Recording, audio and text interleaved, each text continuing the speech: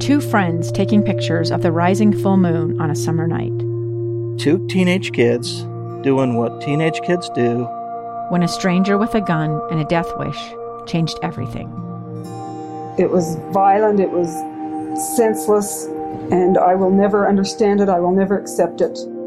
I'm Amy Donaldson, and unfortunately, we're all too familiar with stories about how violence shatters lives. But what we rarely see is how they are rebuilt. In a new podcast, The Letter, we relive tragedy, but only so we can hear the rest of the story. The struggle to reclaim lives, the realities of grief, and the possibilities of forgiveness. I believe in miracles. Sometimes I thought, there are no miracles. Yeah, there are, and this is a big one. Follow The Letter at theletterpodcast.com or wherever you get your podcasts. Hey, welcome back to Live Mike. I'm Lee Lonsberry. We're talking about the upcoming Super Tuesday. That's tomorrow, as you well know. And here in Utah, something interesting is happening. A little bit of history, in fact. We, here in the state of Utah, will for the first time participate in Super Tuesday when the Democrats get together to vote for their candidate for president. Utahns will be among them, able to voice who they'd like to see represent the Democratic Party in the general election.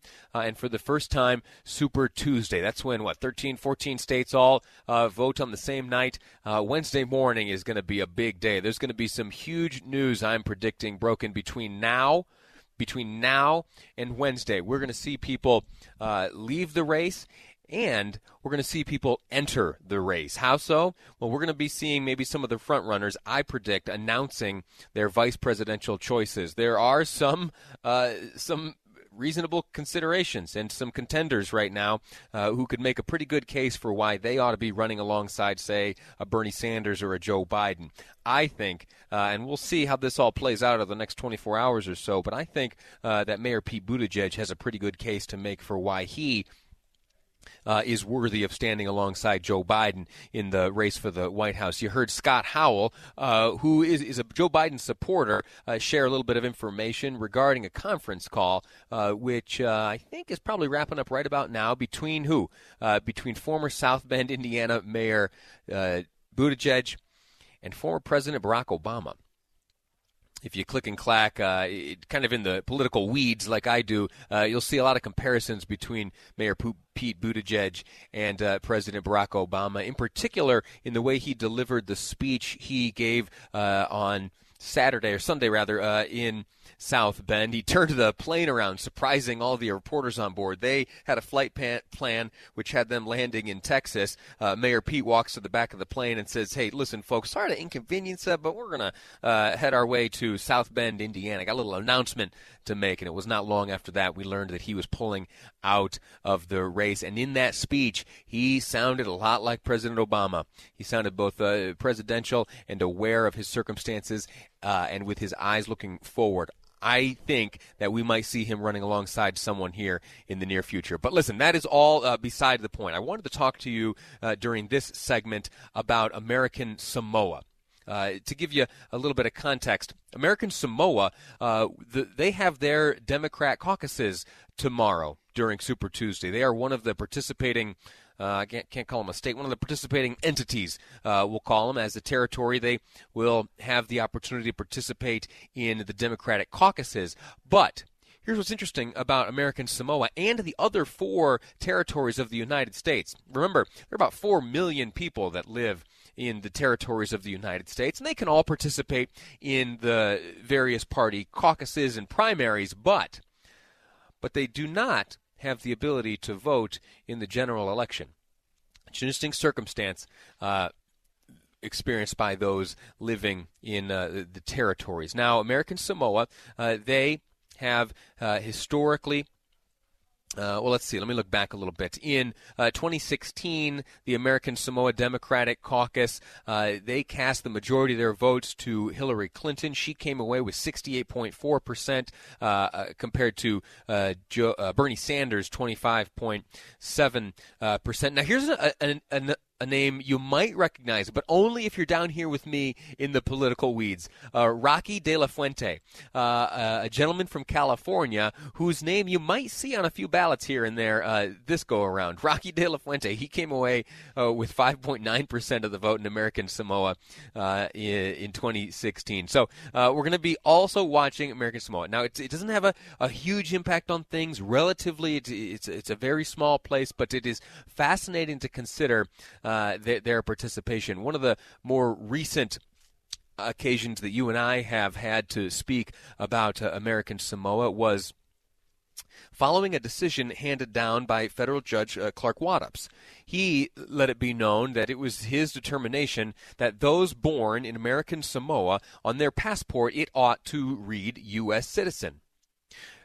The way things stand currently is that if you are born in American Samoa, a territory of the United States, and you are issued a passport, towards the back there is a little note that says that the bearer of this passport is not an American citizen, but rather an American national. That changes things, various things, including once you establish residency here on the mainland, the United States, if you are a citizen, even if you'd been born in one of the American territories, you can vote here in the United States. And there was a defendant in a lawsuit. The lawsuit, in fact, ruled on by Judge Wattups, where there was a very narrow window in which this gentleman had to go to the clerk's office, register to vote, and depending on the ultimate ruling following appeals, possibly cast a ballot here in the United States for the president. Now, here's the problem. Judge Wattups, about 48 hours after handing down that ruling, he put a stay in place, and we, during that time, it was during the early days of this radio show, Live Mike. Now, listen, we're only 50-some-odd episodes in, so every day feels like an early day. But a few weeks ago, we spoke to an attorney who was representing this young man who was born in American Samoa as he was trying to get the right to vote here in the United States. This attorney comes from the organization Equally American, a gentleman named Neil Weir. He and I spoke about this circumstance not long ago.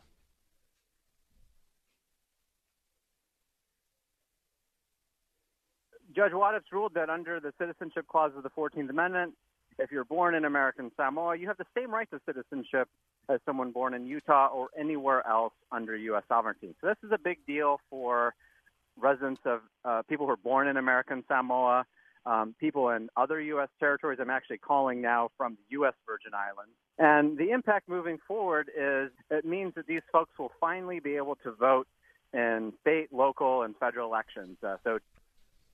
So that's that. I don't want to spend too much time on this American Samoa element because the reality is it's not going to have any kind of measurable impact on the race. But as you well know, I get fascinated by these little tangential details, and I sometimes find myself going down rabbit holes, and this one caught my attention. And I think there's good reason to pay some attention to it. American Samoa, a U.S. territory, participating in Super Tuesday tomorrow. In the next segment, I'm going to talk to you at great length about some wonderful things happening all around me right now. If things sound a little bit different, it is because I'm broadcasting live from South Kearns Elementary School. We, along with Utah Gives Back and the United Way and Select Health, we've all gotten together to help and support Read Across America Day. There are volunteer opportunities throughout the state today. People are reading to kids, teaching them about literacy, helping them understand the great value there is in reading. We're going to talk about that and some of the great people making it all possible